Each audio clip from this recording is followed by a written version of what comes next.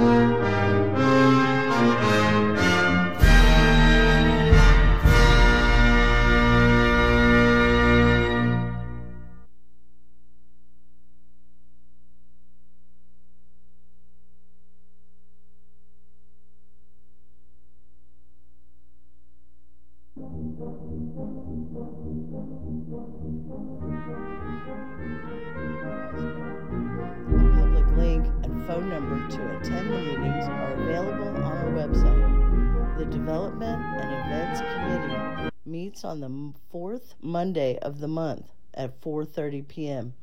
Please visit our website at kboo.fm to verify if a meeting is being held.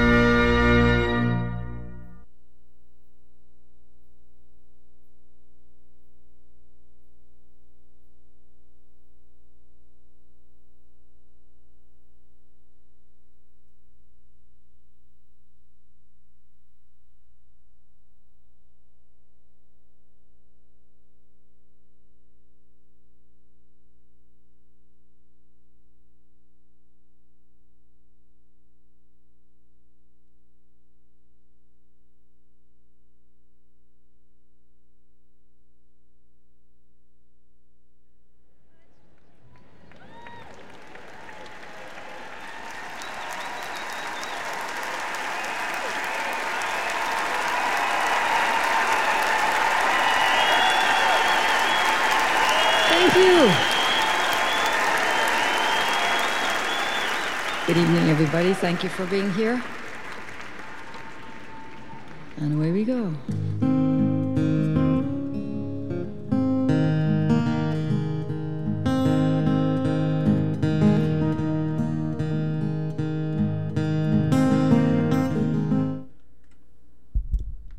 You're listening to KBOO Portland, 90.7 FM. We're going to bring back Paul, who was on our last show.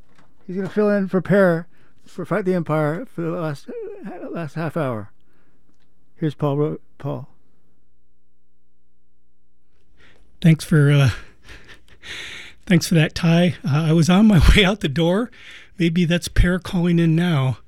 We were waiting for Per Fagerling to call in to do his show Fight the Empire, but something happened. We don't know what it is. That's community radio for you. Maybe not his best side all the time, but we sometimes have glitches.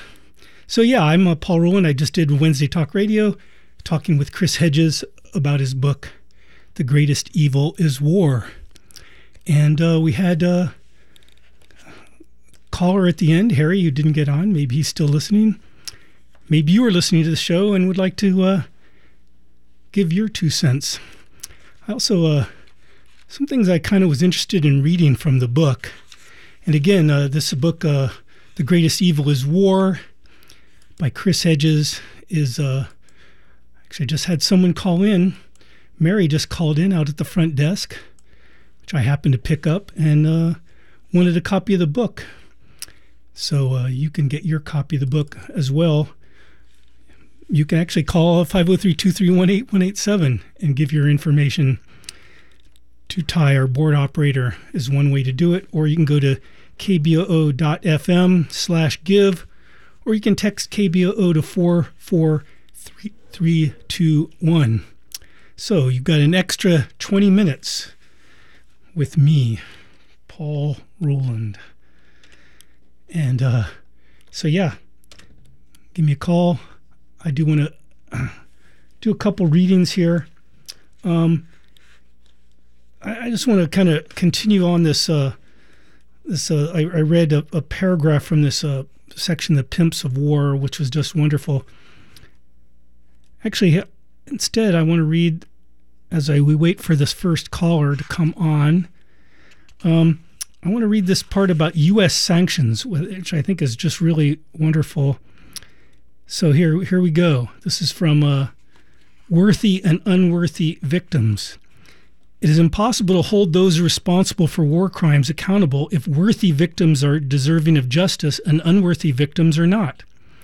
If Russia should be crippled with sanctions for invading Ukraine, which I believe it should, the United States should have been crippled with sanctions for invading Iraq, a war launched based on lies and fabricated evidence. Imagine if America's largest banks, J.P. Morgan Chase, Citibank, Bank of America, and Wells Fargo, I might add Wells Fargo just got hit with another multi-billion-dollar fine for its terrible, terrible financial practices. Anyway, imagine if America's largest banks were cut off from the international banking system. Imagine if our oligarchs, Jeff Bezos, Jamie Dimon, Bill Gates, and Elon Musk, as venal as Russian oligarchs, had their assets frozen and estates and luxury yachts seized. Bezos' yacht is the largest in the world, costs an estimated $500 million, and is about 57 feet longer than a football field. Imagine if leading political figures such as George W. Bush and Dick Cheney and U.S. oligarchs were blocked from traveling under visa restrictions. Imagine if the world's biggest shipping lines suspended shipments to and from the United States.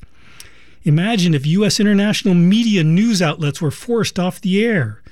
Imagine if we were blocked from purchasing spare parts for our commercial airlines and our passenger jets were banned from European airspace. Imagine if our athletes were barred from hosting or participating in international sporting events. Think of the World Cup. Imagine if our symphony conductors and opera stars were forbidden from performing unless they denounced the Iraq War and, in a kind of perverted loyalty oath, condemned George W. Bush.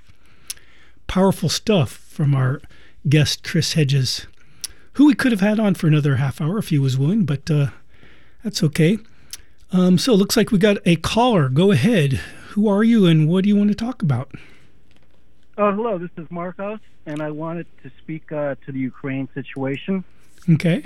Particularly to aspects of the war that are either gaslit, not covered, or misreported entirely.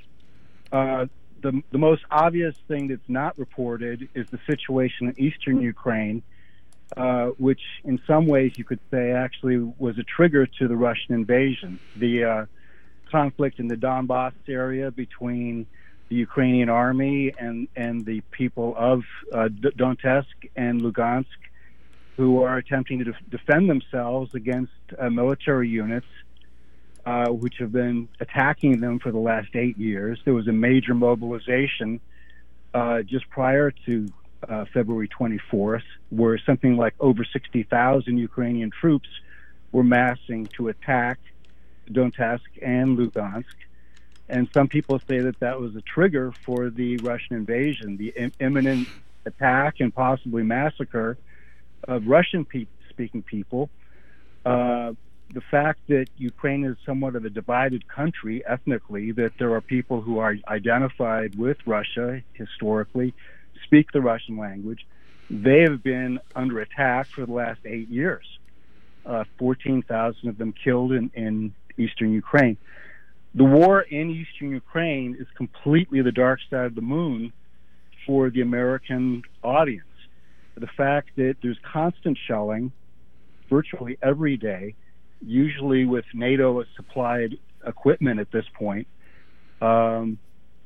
People there are constantly getting hit with explosives, which have been continuing over the last 8 years. There has been coverage of this area.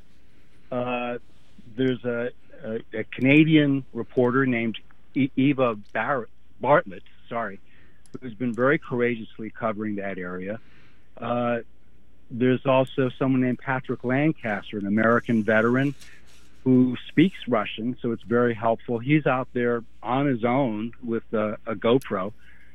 If these people were actually given a platform, American reporters, Canadian reporters, people that are actually covering the situation in eastern Ukraine, if they were, for example, could work with Democracy Now!, if they could co-produce, or if in any way they could get any sort of larger coverage, the story of what's going on in Ukraine would take a very different angle.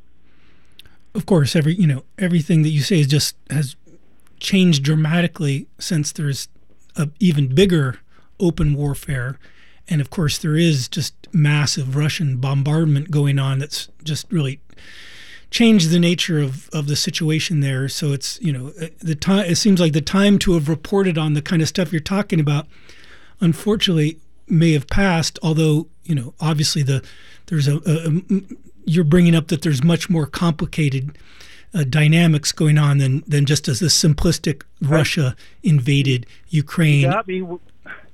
When you're saying that the time passed, there's constant shelling. There will be shelling today. Shelling of non-military areas, basically terror shelling of population centers in Donetsk and Lugansk. If Eve Bartlett actually had a voice, we would know this. I wouldn't even having to be pressed the point that it's not a done deal. It's not over. It's a continuing problem. The second thing I would like to speak to is the Nazi problem, which has very much been tamped down.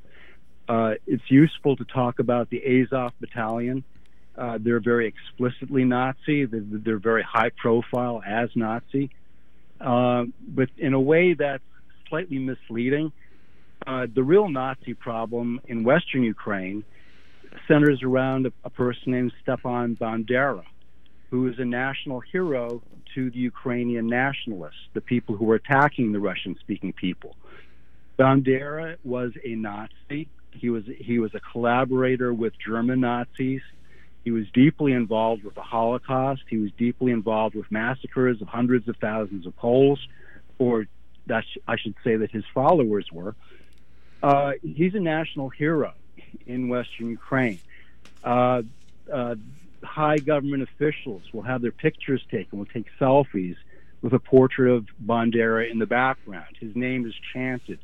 There are statues of Bandera all over Kiev and Western Ukraine. That's the Nazi problem. Well, there's something that I'm certainly not the best person to talk about this because the history is really complex. But you bring up a really interesting. I guess I want to address the issue of these many layers of complexities to the situation in Ukraine.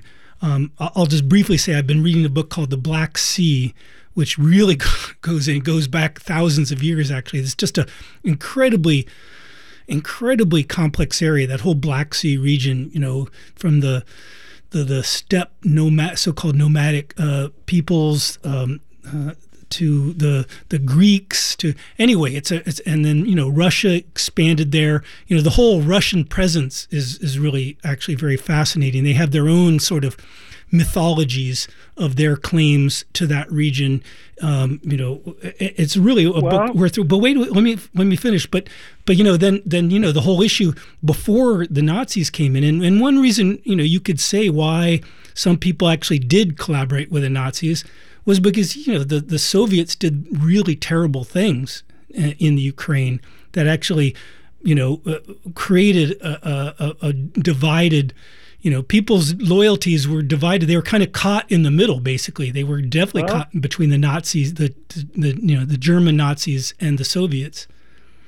I feel a great urgency to clarify the situation because it's present and impending. And if you go back millennia of history, for me, that just complicates things and doesn't make the present any more accessible. Yes, there is a complicated past. There's a complicated past in many places. The most useful complicated past is only 8 years old, and it goes back to 2014 when the United States engineered a coup d'etat imposing an extreme right-wing neo-Nazi government in Ukraine. Well, even saying it's a neo-Nazi government, Zelensky is not. I cannot be called a neo-Nazi. I believe that. Zelensky is a figurehead. Zelensky is right, but he's not a neo-Nazi. So the neo-Nazis had a lot of when the Maidan Square uprising happened. There was Medea Benjamin's book really goes into it. Really, it's a really important book. This is you're right. The immediate history is the most important. There was really strong paramilitary, neo-fascist paramilitary forces that kind of ruled the Maidan, which was and then it ended up threatening Zelensky directly. Absolutely. Right, it's all true. But I will take issue with your saying that to be completely dismissive of the deeper past, because I think we have to understand all these intersecting forces of history. Well, at a later date, I'm sure, but we have less than a half an hour, and I'm sure I have much less than that. But to speak to the concern you brought up, Zelensky went to eastern Ukraine as his mandate. He was elected on a mandate that he would make peace with the conflict that was going on there. There were the Minsk agreements that were signed, and Zelensky came in vowing to honor the Minsk agreement, which required a cessation of hostilities against the Russian-speaking people. When Zelensky went to eastern Ukraine, he spoke to the Azovs, he spoke to the right-wing militias that were very much in the vanguard of attacking the people of eastern Ukraine, and he told them to stop it because there was a peace agreement that had been signed, the Minsk Accords, with Russia, with the Ukrainian government, with the separatists, everybody on board, and that required peace. And the Azov, the Nazis, the people that were in the vanguard of the fight, told Zelensky to go away. And he did. And then they threatened his life if he ever made a peace agreement with the Russians. So you can say that Zelensky is the government, but he's got a gun to his head, quite literally, by the Nazis. The Nazis do not have to have a numerical majority, but they are in power just by the virtue of the fact that they're the most dangerous people in Ukraine. Fair enough. Well, thank you for calling. We do have a couple other callers. It's good to give people a little extended ability to say their piece. I do want to thank Jane, Stephanie, Miriam, and John for calling in the last couple hours.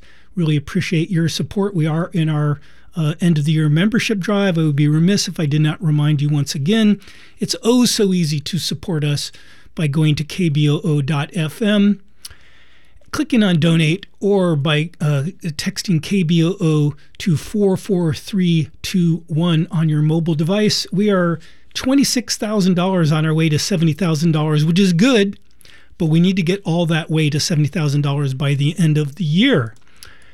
That said, it looks like we've got Mark up. Go ahead, you're on the air. Good morning. I uploaded 2 articles this morning to IndieBay.org. One is titled The Prince of Hell, an article about Zelensky, and the other, Peace in Ukraine is Possible, by Jeffrey Sachs. Oh, yeah, he was on Democracy Now! A few weeks ago.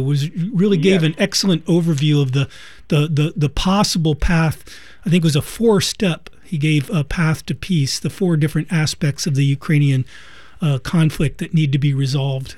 if you can go to YouTube, you can watch many incredible interviews with Jeffrey Sachs and Scott Ritter, who is convinced that Russia is going to defeat the Ukraine and that NATO will be humiliated.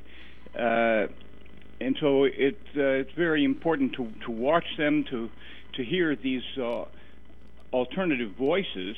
To me, crises could be a means of realigning, repositioning ourselves from fantasy to reality.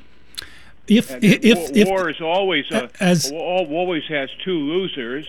As Chris Hedges says, if people can listen, and he was very skeptical about the ability of the people who continue to dominate the narrative on this, as in all the other conflicts that the United States has been involved in. And but yes, I agree with you. We need more. We definitely need more people speaking up, and we need to crack. I think KBOO, one of KBOO's roles is to kind of push the envelope. And I don't know. I don't want to be totally defeatist about our ability to do that, because I think maybe if we continue to push on this, maybe some of the maybe the local NPR, maybe Talk Out Loud might pick this up. Maybe some other local reporters, maybe we can, and maybe that will push the debate. Who knows what can happen? But we definitely need to keep talking about it. So thank you, Mark. Hope comes from the margins, not from the conventional narrative. So thank you, Paul. And thank you. It looks like we got Elliot and then Boris, but we only now we have 2 minutes left. Go ahead, Elliot. You get your take. Well, I just want to point out that there's an inherent limit. Oh, we lost Elliot. I guess just go to Boris. Go ahead. You're on the air. Yes. Hi. I wanted to. Hello? Yeah, go ahead. I wanted to invite Marcos to call me. We have a small group of activists who are trying to analyze what's going on in the world around us, and I would like Marcos to join us. So could I leave my phone number with the engineer so that he could call me? Yeah, except he's going to be leaving right at 9:30. Where is it? We need some kind of a kind of bulletin board. I've been wanting to do that for years. Boris, you can leave it with me, and right. People can go to if people are on Facebook, people can go to KBOO Wednesday Talk Radio on Facebook. I'm loath to use my Gmail address. I used to have a paulrkboo@gmail.com. I don't know if it's still actually active, but I've actually tried to communicate with you there and have had not very good luck. That was years ago. It's been probably years since I've actually even looked at it. I kind of gave up too easily. But anyway, leave your number with Ty. I'm going to hang up now, and Ty will take it down, and I'll have your number. Yeah. And then Marcos, if you're still listening, please call Ty. Soon. Okay. Yeah, you can do that too. Maybe Ty will stay an extra couple minutes. 503-231-8187. I think that'll have to be probably just about the end. Do we have anybody else on stack? Looks like not. So yeah. A last reminder. Thank you for the 4 callers, extra callers for my extra half hour here on the air. Sorry for those of you who were expecting to hear Per Fagerheim. I don't know what happened. Hopefully we'll get that figured out. But again, we are in our end of the year membership drive. Please support us. Oh, that's a terrible sound, but that's okay. KBOO.FM. Click on donate or text KBOO to 54321. We've had a couple people call in the past hour. You too can call to support talk radio here on KBOO. Thank you, Ty, for operating the board, and I guess we're going to go out with that. Thanks, everybody.